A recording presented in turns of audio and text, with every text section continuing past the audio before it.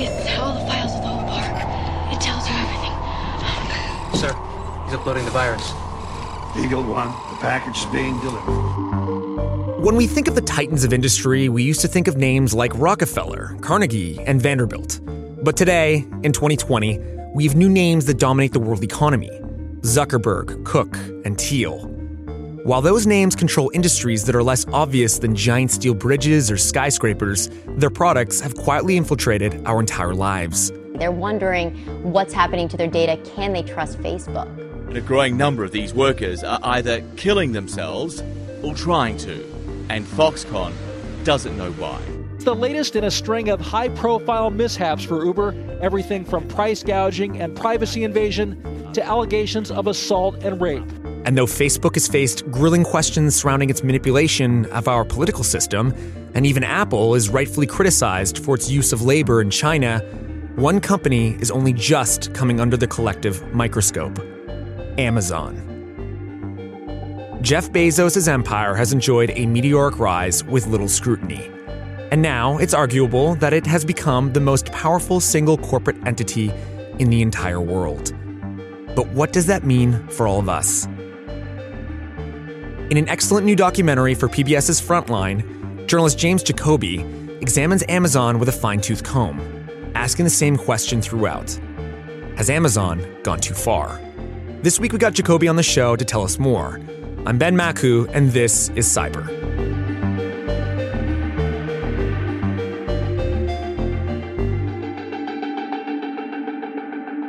Well, Mr. Jacoby, thank you for coming on Cyber to talk about this. This is an excellent documentary. Loved it. And just like your last Facebook Frontline doc, it's sort of really, I mean, this is something we talk about, these types of companies we talk about all the time. But I think you did a really great job of showing exactly what the sort of cultural impact of these companies are. And Amazon in particular has kind of enjoyed this meteoric rise and hasn't had the same scrutiny. Why do you think that is? I think in part because it delivers for us all, regularly. 150 million people are Prime subscribers, and they click one button on their phone and something arrives the next day, and they don't really give it a second thought. And they hadn't had a scandal like Facebook has had where, you had the 2016 election and you're kind of turning information ecosystems upside down all over the world. Amazon really has evaded that type of scrutiny in part because they haven't had a major scandal. And yeah, but they also, they haven't, none of their products or what they do has come under serious scrutiny, even though what they do can be, I mean, you definitely get into it in the film. It's somewhat sinister when you think about things like Alexa, and that this was a sort of pronounced decision by the company to get this data from people. I mean, one question we always ask at Motherboard and throughout our reporting here is just, how much does it listen to us? Well, it's listening when it's awake. And so when that blue light is on and the device is awake, it's listening and it's also recording. I think that's something that most people don't really recognize, that there are recordings being made, and often those recordings are going off and helping to train the algorithms and helping to train the AI. But it was actually Bloomberg that reported it a few months ago that there are teams of thousands of human beings listening to those recordings. Not all of them, but a fraction of them in order to train Alexa better. And it's something that was really fun about the film. I mean, we got access to a lot of the top execs at Amazon and got to interview Dave Limp, who's the head of devices there, and got to ask him, that was a good interview. He's asking him about, did you do a good enough job disclosing to your consumers that there could potentially be human beings listening to these recordings? And he admits if he could go back in time, he'd do it. But, it's how much is it recording? It's recording everything that when it's awake, and it's gleaning a huge amount of information about us. And, I'm curious what people are going to think after they see the film about, the sort of the power that you're handing over to Amazon, both in the race for AI and also just your personal intimacies. How is it that you convinced tens of millions of people to put what is essentially a listening device in their homes? Well, I would first disagree with the premise. It's not a listening device. The device in its core it has a detector on it. We call it internally a wake word engine. And that detector is not really listening. It's detecting one thing and one thing only, which is the word you've said that you want to get the attention of that echo. And what was really cool, too, is that a former senior manager at Amazon Web Services, this guy, Robert Frederick, I asked him just in the course of a long interview about his time at the company, do you turn off your Alexa devices? He has one in every room of his house. He's kind of a major techie. Yeah, and he's like, listen, no, when I'll disable the microphone anytime I want to have a private conversation or a private moment. Of course I'm going to do that for to avoid the chance that she wakes up and records something private and potentially some human being in Romania listens to it. And he instructs his kids to do the same. So, the people that are in the know are aware of how valuable that data is, and that these essentially are listening devices, even though Dave Limp, the head of devices, doesn't like to call them that. I'm pretty sure it was Limp in that interview where you ask him essentially, like, this is kind of 1984-ish. And he says, I don't want to live in 1984. But then describes his company and what they do. And you're kind of like, my guy, like, is there some sort of cognitive dissonance going on here? Yeah, it was really fun to ask executives questions like that, because I don't think they field questions like that regularly. I read him back a quote from Orwell's 1984, basically a quote about what it would be like to live in a state in which everything was listened to all the time. And if you think about it, I mean, the funny thing, I was staying in a hotel in Seattle doing those interviews. It was a Alexa-enabled hotel room. I'm like, this is amazing. You get into an Alexa-enabled car and on the way to the interviews, and then you're in this Alexa environment. And so I asked him all about the fact that, we kind of at a certain point can't opt out of the systems that they're creating. But he, that sort of self-reflection isn't necessarily what they're in the business of doing. He just thinks, he gave this answer, which was a very techno-optimist answer, which is like, well, what do you want us to stop inventing? In George Orwell's 1984, he describes a dystopia in which you had to live, you did live, from habit that became instinct, in the assumption that every sound you made was overheard. And I wonder if you ever think about how easily this could become dystopian to some degree. Well, I don't want to live in that world. So I do not want to invent the technology or have my teams invent the technology that would create that world. And so, but I am an optimist.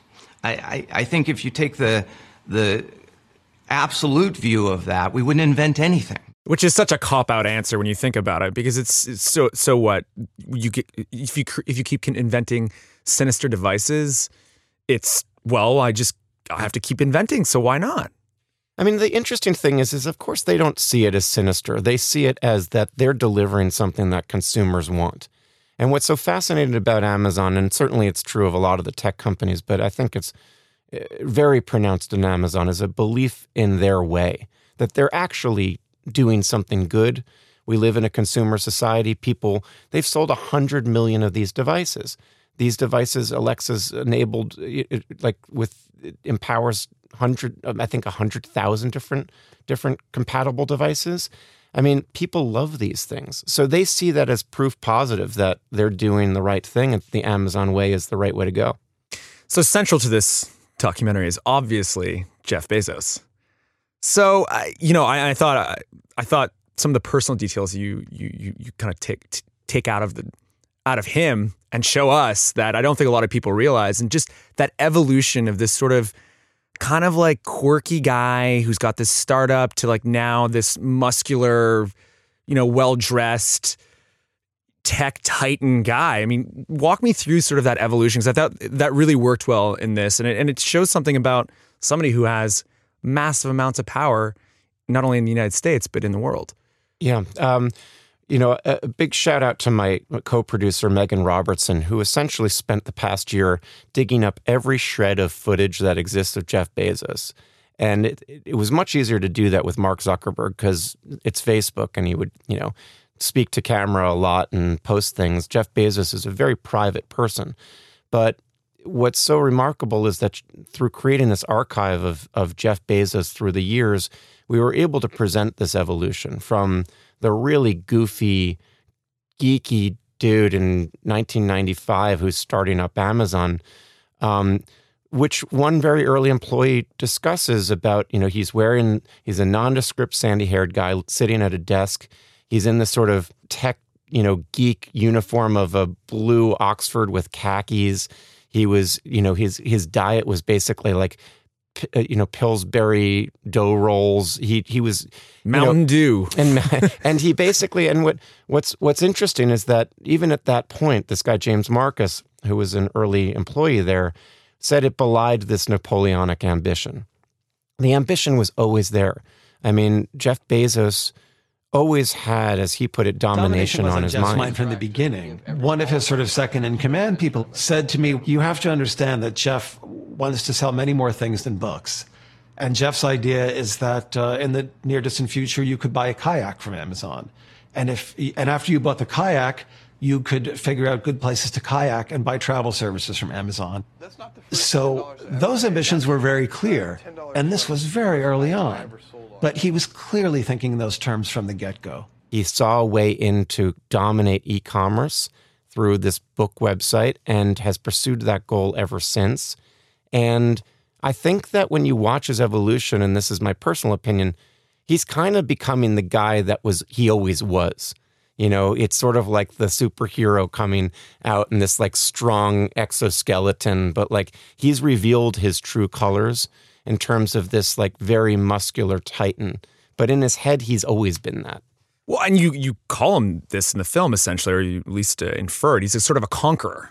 He's become this conqueror. Yeah, I mean, one of the interesting things, and it's an interesting insight into Bezos, is that in 2011, he wrote this memo called the Amazon.love memo, and he sent it out to his so-called S team. These are his senior leadership team, a bunch of guys that have been there for a very long time and are very senior. And the .love memo was a sort of thing where Jeff was grappling with what kind of company Amazon was becoming, and knowing full well that big companies are not liked. Goldman Sachs isn't liked. ExxonMobil isn't liked. Walmart isn't liked. So how do they avoid that? And so he comes up with this list of like what's cool and what's not cool. And he's like, conquerors, not cool. Explorers, cool. Defeating little guys, not cool. And it's a list of all these attributes that are cool or not cool. And the interesting thing is that, this was an identity statement of what's cool and not cool. But at the same time, it is a bit incongruous with their behavior, in reality. Incongruous with their behavior in reality, but not the public image they think that they have. And that's what I found really fascinating about that list was you read it and it sort of belies a very clever and, observant person. They aren't cool. Those things aren't cool. And I think most people in mainstream society would think that. And there's something quite brilliant to that. That's like, for me anyways, when I see these massive companies, especially Amazon, you're like, this guy knows how to manipulate the messaging. Certainly does. And that's one of the interesting things too. I mean, in stark contrast to people like Zuckerberg and other titans who've put themselves out there much more, Jeff Bezos, you watch the footage that we've gathered, this huge archive of footage, he essentially has been repeating himself almost verbatim since he started the company. He has cultivated a public image that is so tightly choreographed, it's almost remarkable. I mean, it's totally remarkable. It's completely remarkable. And so, what we could have done supercuts all day. We could have filled 2 hours of supercuts of him saying the same things over and over about. And that laugh. Yeah, and that laugh. Both of those things about talking about customer obsession, telling the same story and anecdotes about his childhood. He never, ever goes off message. And I think that that's in some ways been a brilliant way of defining what Amazon is. And the other thing is he's played the media masterfully. You go back in time and you look at when there were the first signs that there may be problems with workplace conditions in the warehouses. For years, Amazon has put a happy face on its business and its workforce. Give a little bit. Give a little bit of your love. Even in Amazon's commercials, The people are almost like shadows and silhouettes. It's all about boxes, and there's just like happy boxes singing and bumbling their way to your door, like, oh, no. There's so much that we need. Hello. They don't want you to even think about how they do this. They just want you to be wowed and, oh, how'd this get here? I'll give a little bit of my love to you. They wanted people to just think, whoa, magic. He was on 60 Minutes unveiling a drone, okay? And there's, 60 Minutes is all psyched about this drone, this big surprise, and it takes all the attention away, this shiny new bauble, from some of the concerns about what's really going on. And mind you, there hasn't been any drone deliveries in this country. And that 60 Minutes piece was, 6 some odd years ago. So, yeah, that's pretty brilliant. He's a master at this. And, I do think that one of the best things in this documentary that you really point out is his pivot to Washington.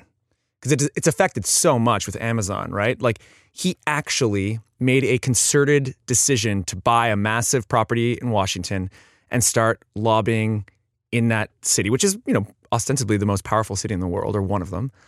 And it worked. Yeah, I mean, it's very interesting. That was during the Obama years, and it was around the same time, basically, that he was writing this .love memo internally and thinking about what it meant to become a big, multifaceted corporation. The memo is another example of Jeff being very prescient about the future. It's Jeff grappling with the idea that not all big companies are loved, that there is something that we get uncomfortable with when we talk about very big companies. Rudeness is not cool. Defeating tiny guys is not cool. Risk-taking is cool. Winning is cool. Polite is cool. Defeating bigger, unsympathetic guys is cool. Inventing is cool. Explorers are cool. Conquerors are not cool.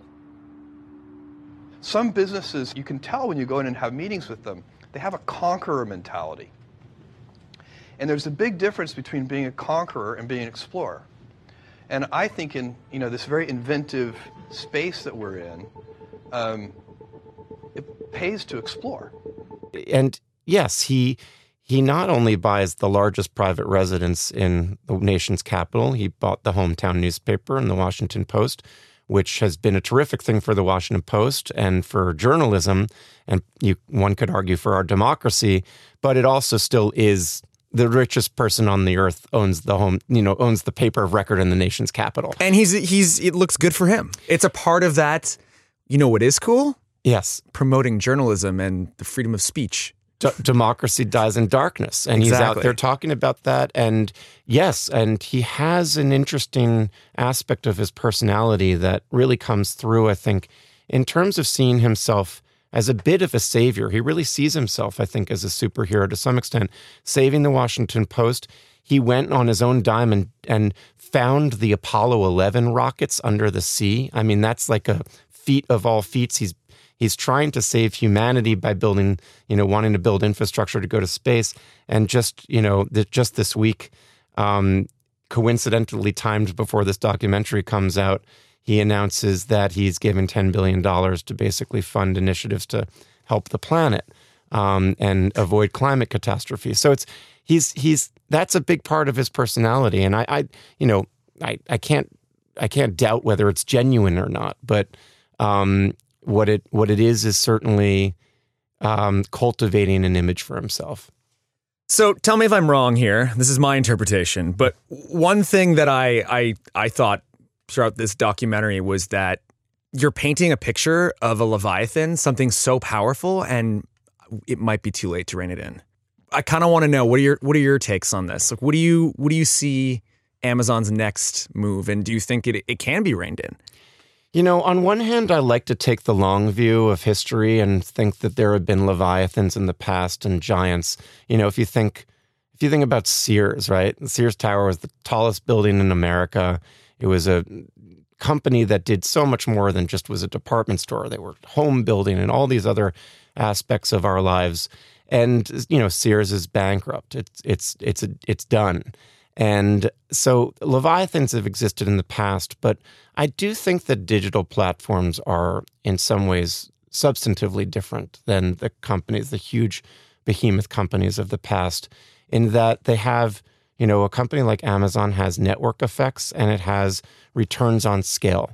And these are things that these tech platforms have that no other companies have had to this extent. And it may mean that they can't necessarily be reined in the same way as old companies would have been. But there are really smart people, and there are even really smart people in Washington, D.C., thinking through what these tech platforms really are and coming up with some very interesting ideas about ways to rein them in. Essentially, limiting the lines of business that they can be in, limiting what they can do with data, limiting their ability to collect certain data. So I don't believe that this is a foregone conclusion, but it really depends on our Congress people and our regulators and our enforcers to do something. And given the political situation right now, I'm not so sure we can all be sure that anything's going to happen. Well, I mean, this is the thing. I've reported a lot on the military-industrial complex and on intelligence. And one thing I can say is that when companies want to avoid the scrutiny of the government, they become sort of pseudo-cogs in the government machine in that they become part of the government infrastructure.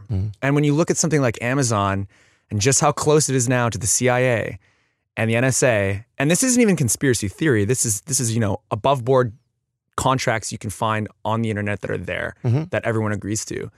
And you realize that these types of companies like Amazon are now, the government has an interest in making sure it stays and it continues to have the power that it does, just like they did with telcos.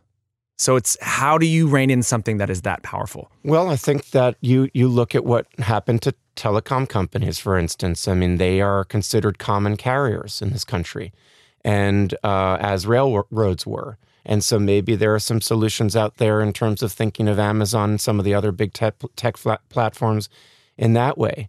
But I fully agree with you. I think that, when going back to Washington, D.C., Amazon is going to open its second headquarters a stone's throw from the Pentagon.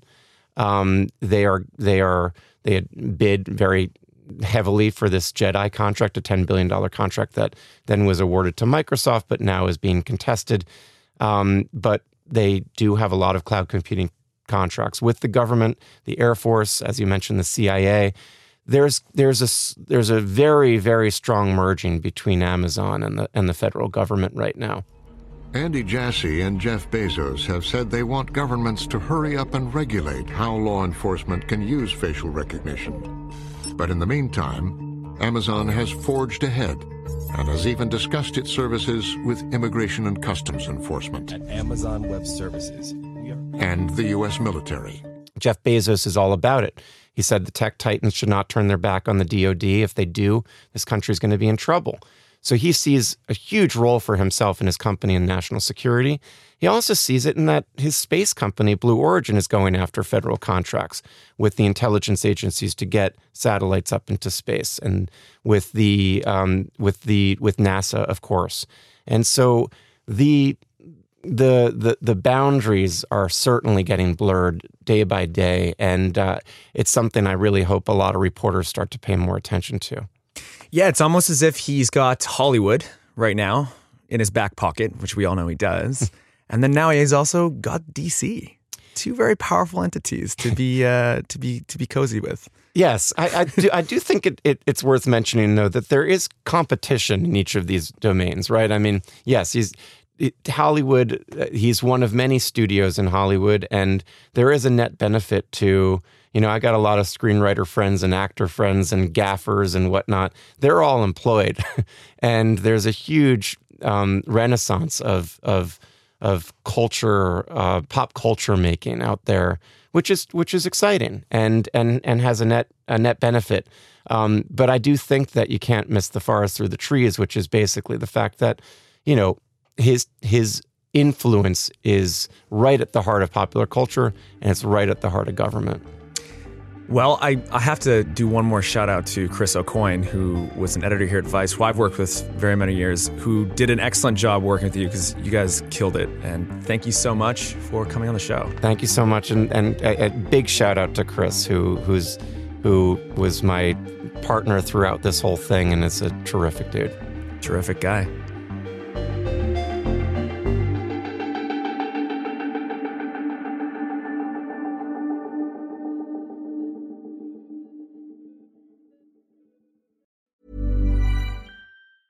Burrow's furniture is built for the way you live. From ensuring easy assembly and disassembly to honoring highly requested new colors for their award-winning seating, they always have their customers in mind. Their modular seating is made out of durable materials to last and grow with you. And with Burrow, you always get fast, free shipping. Get up to 60% off during Burrow's Memorial Day sale at burrow.com/ACAST. That's burrow.com/ACAST. burrow.com/ACAST.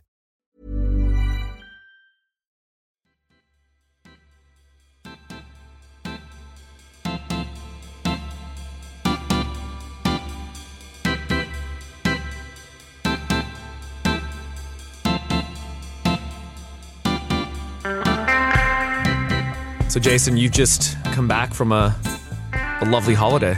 Step off the plane and go on into the recording booth, huh? Just getting a nice tan too, a little glow, a little shimmy. It was great. I logged offline for 6 full days. Like literally had no access to the internet at all for 6 days, and then I had very little access for the other 4. Now it was great. I haven't done that in 10 years. I was gonna say that is a real cyber move. Yeah, like an anti-cyber move. I read 3 books. Wow. Paper books. Yeah. Actual... Never checked your phone, nothing. I did have my phone and I played crossword puzzles I had downloaded, but that's it. Wow. Yeah. That sounds like the dream. Yeah, I was on a boat. You're on a boat? I was on a boat. Do a little swimming? A lot of swimming. I saw an eagle ray. Do you know what an eagle ray is? What? It's like a What is an eagle ray? I mean, it's a stingray, but it's a type like a of giant stingray. one? It's huge. Yeah, it's I don't really like big. It that. has a lot of dots on it. Spotted eagle ray. It was amazing. So majestic. Probably terrifying though. It was way far. It was like down beneath me. Like you were... I was in the water above it. Oh, I don't It like was that. Sick. I'd be out. It was great. I'd be Yeah. like, drag me back in. Yeah, but in the meantime, Motherboard continued to be a website and seemingly published good articles, even though I had nothing to do with them. Yeah. We did. We published several nice little scoops. Shall we talk about them? Let's talk about them. So our first, which is a big one for the tech industry and a beat that I would say, dare I say it, Motherboard is dominating. We've been doing a lot of great work around labor and the tech industry, and we got a good story today about Kickstarter. Kickstarter became the first major tech company to unionize. Wild. Great stuff. It's a big deal because we've seen a lot of organizing in the tech industry, as you mentioned, like a lot of worker protests. We had walkouts at Google over some of their executives like sexism, and we've also had climate protests at Amazon and Microsoft and Facebook. And then we've had a lot of like gig economy type stuff where like Uber drivers go on strike and Instacart people sort of like going on strike for a few days, but we haven't had unionization yet. We've had like a lot of rumblings of it, and finally Kickstarter was the first to take the plunge. And we've been saying that this is something that's going to be a story in 2020. Is this kind of this labor development that I think will affect a lot in this industry that we cover. Yeah, it's one step further than the like walkouts that we've seen, because it's a level of organization that suggests workers are sort of widely want to take their destiny back from these companies, I guess. So there's been a couple smaller ones. There was a solar panel company in New York that unionized, and then suddenly all of them were laid off. Earlier last year that Lauren wrote about. Instacart workers in, I believe, Minnesota unionized last week or 2 weeks ago. And then there were some Google contractors in Pittsburgh that unionized. But this is like Kickstarter's headquarters, like they're white collar employees. They're like, they're coders, they're customer support people. Like, this is sort of the real deal unionization. I gotta wonder if some other massive company that has a lot of white collar workers that work in warehouses will finally succumb to this as well. Yeah. I mean, maybe. So that's the thing. Like, my experience here is in the media industry, and this feels a lot like, I think it was 2015, 2016 when Gawker became the first company to unionize, and then Vice became the second, like we announced soon after. And then, ever since then, it's just been like a steady drip of companies unionizing. So like Vox Media is unionized. I think parts of Condé Nast are unionized. Slate, I think, is unionized. Salon is unionized. Refinery 29 is unionized. Like a lot of the whole industry is unionized.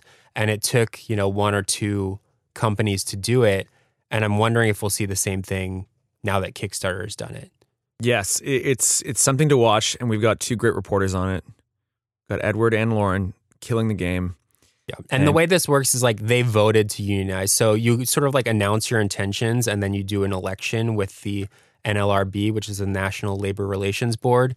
And today, which is Tuesday, I guess you're listening to this later, they did the formal election, and it's like a majority vote. So more people voted to unionize than voted not to unionize. So now there is a union. Like there's no more. The step that comes after this is you bargain for a contract. Collective bargaining. Yeah. So that could take a little while, but like the process has started. Yeah. Like a lot of other people have been like, oh yeah, like we're trying to unionize, but the fact that they were able to win a vote means that it's happening. Like it is officially happening.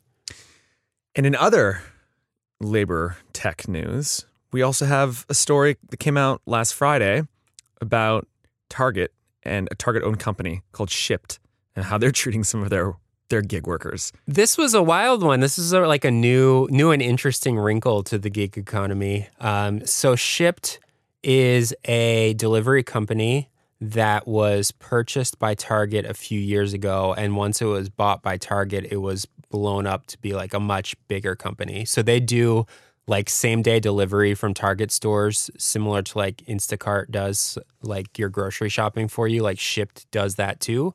They do it for grocery stores, but they also do it for Target stores. So like rather than going to Target myself, I can be like, hey, Ben, go buy me a bunch of shit from Target and bring it to my house. And you'll get like $4 for it.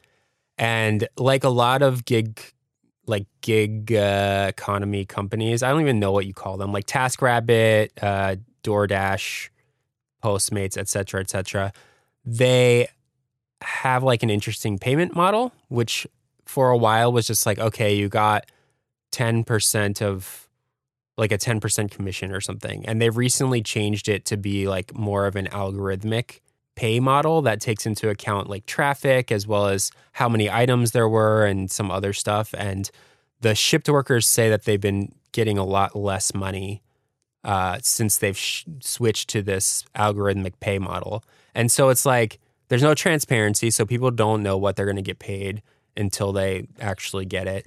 And then they also say that they're given assignments based on an algorithm too. And that algorithm, I don't know what it takes into account. It takes into account like your reviews as well as how often you work and that sort of thing. But what we're learning, or what Lauren learned, is that people are mad. Like there's 100,000 Shipt workers all over the country, and they have all these user groups online. So they have like Facebook groups, they have message boards, they have, places where they talk about how things are going. And on these message boards, people will be like, oh, I'm getting paid a lot less now and I don't like it. And they start getting deactivated from the Shipt app.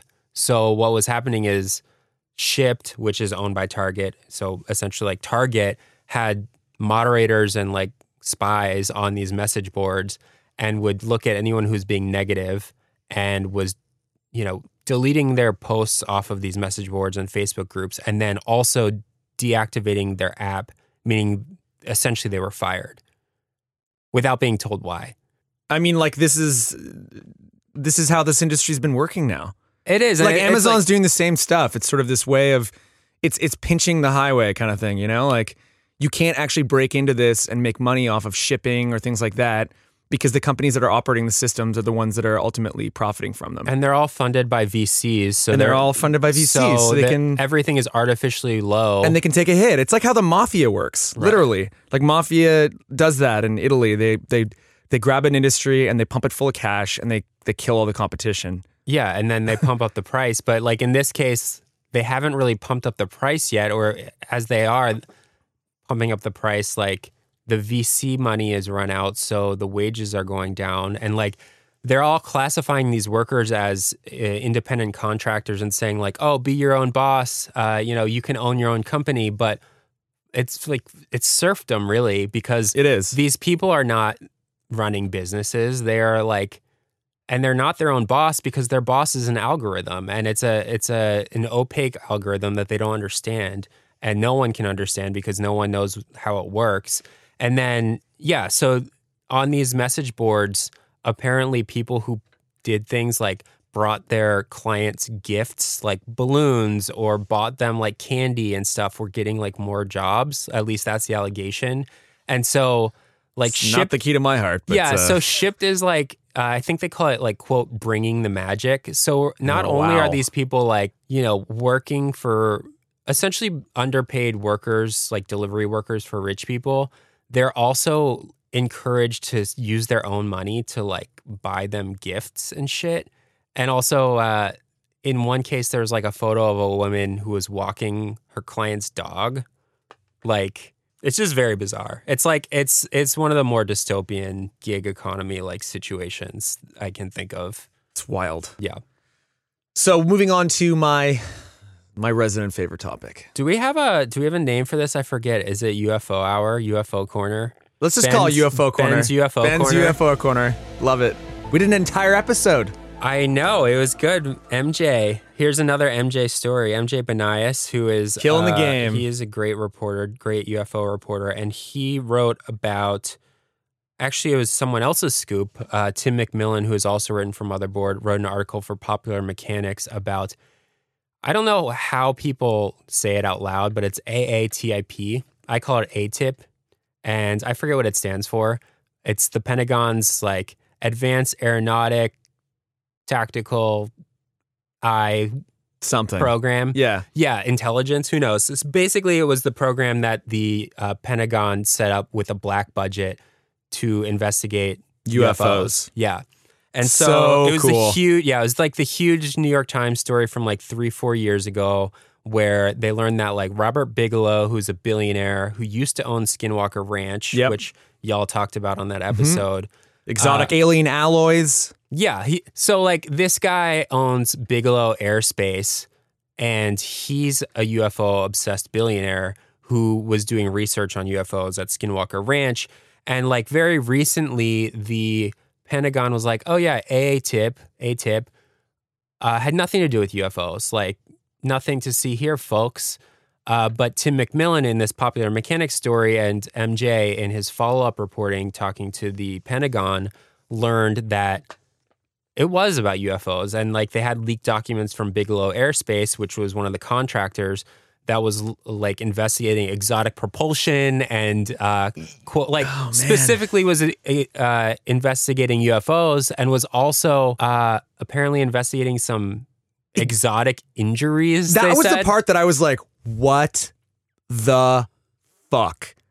Some people got exotic propulsion injuries? Something like that? Yeah. What does that even mean? And like the bummer is that just like it's not explained? Yeah, you know? you're just so like covering up for like some alien dissections or whatever. Like what is it? You know, I want to know. UFOs is still a relatively new topic for Motherboard. Like we've covered off and on through the years, but we sort of made like a concerted decision to be like, yeah, let's like cover, you know, the culture around UFOs, the like military research into it, the money that's being spent on it, like these things that can be Tom DeLonge. Yeah, Tom DeLonge, like the things that can be verified. Like we're obviously not running like a bunch of conspiracy theories. And I was like, oh, probably like there'll be 3 or 4 stories and then we'll run out of things to write about. But it's every week. Every week there's a new UFO thing. I know. I keep thinking I'm not going to be talking about this for like a few months and then it's something else. Yeah, it's crazy. We have a story coming out later this week about UFOs too, but it'll come out after Cyber, so we'll talk about it next week. So next week, I got more another UFOs. one. Yeah, I know. more It's UFOs. just like, and also maybe if they didn't dress it as such insanity, like every time they're like, well, we can't confirm or deny there's UFOs or not, but we're just going to talk about alien alloys and exotic propulsion injuries. Like, I'm starting to think they're doing this on purpose to fuck with me and everyone else. Yeah. You know what I mean? Like, anyway. Yeah. Okay, last shout out. Earlier this week, I think yesterday at this point, Joseph Cox ran another great privacy-related investigation, sketchness. Yodlee. By the way, we call him JoJo Cox in this part of the segment. Let's be honest. So, another JoJo scoop. Yodlee, which is a company I had never heard of. It's always a company you'd never heard of. Is a company, the country's biggest financial data broker. So they collect all of the like credit card transactions and bank account transactions of millions and millions of Americans and then sell it to finance firms. And they say that they strip out all of the personally identifiable information, but Joseph got some leaked documents from within Yodlee that found that it's like quite easy to determine who bought what and where, and that data is being sold to like Citibank and I don't know, HSBC. God, it's HSBC, right? HSBC. Yeah, we're just living in like the Leviathan. Yeah. Sometimes these JoJo stories. It's good investigation. It is. Sometimes these JoJo stories just straight up bum me out. They bum me out. Yeah, they do. They're good though. They're important. They're fantastic. It's important work. It's very important work. Yeah. Well, right. I would say it's good to be back, but I was on the beach for 10 days. It was pretty good to be there too. Yeah, not worrying about the Big Brother machine we all live in. Dude, I think this was the only time I was off the grid because I was in a sailboat with no service, no means of contacting anyone. And I don't think that you could have found me. Like, I don't think if you needed to get in touch with me, I don't think it would have been possible. Yeah. I know, it was sick. That's so sick. Yeah. Well, on that note, Paid everyone. all cash. Yeah. On that note, everyone, listen to this podcast on your cell phones using the internet. Yeah. Bye. This week's episode was recorded by John Northcraft, produced by me and voiced by me, and edited by Ricardo Contreras. You'll be hearing from us next week.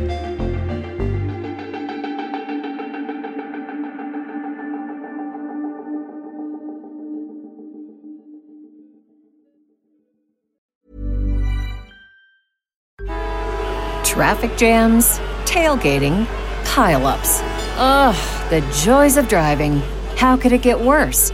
The federal government wants to have a say in what you drive. That's right. The Biden administration's EPA is pushing mandates that would ban 2 out of every 3 vehicles on the road today. Don't let Washington become your backseat driver. Protect the freedom of driving your way. Visit EnergyCitizens.org. Paid for by the American Petroleum Institute.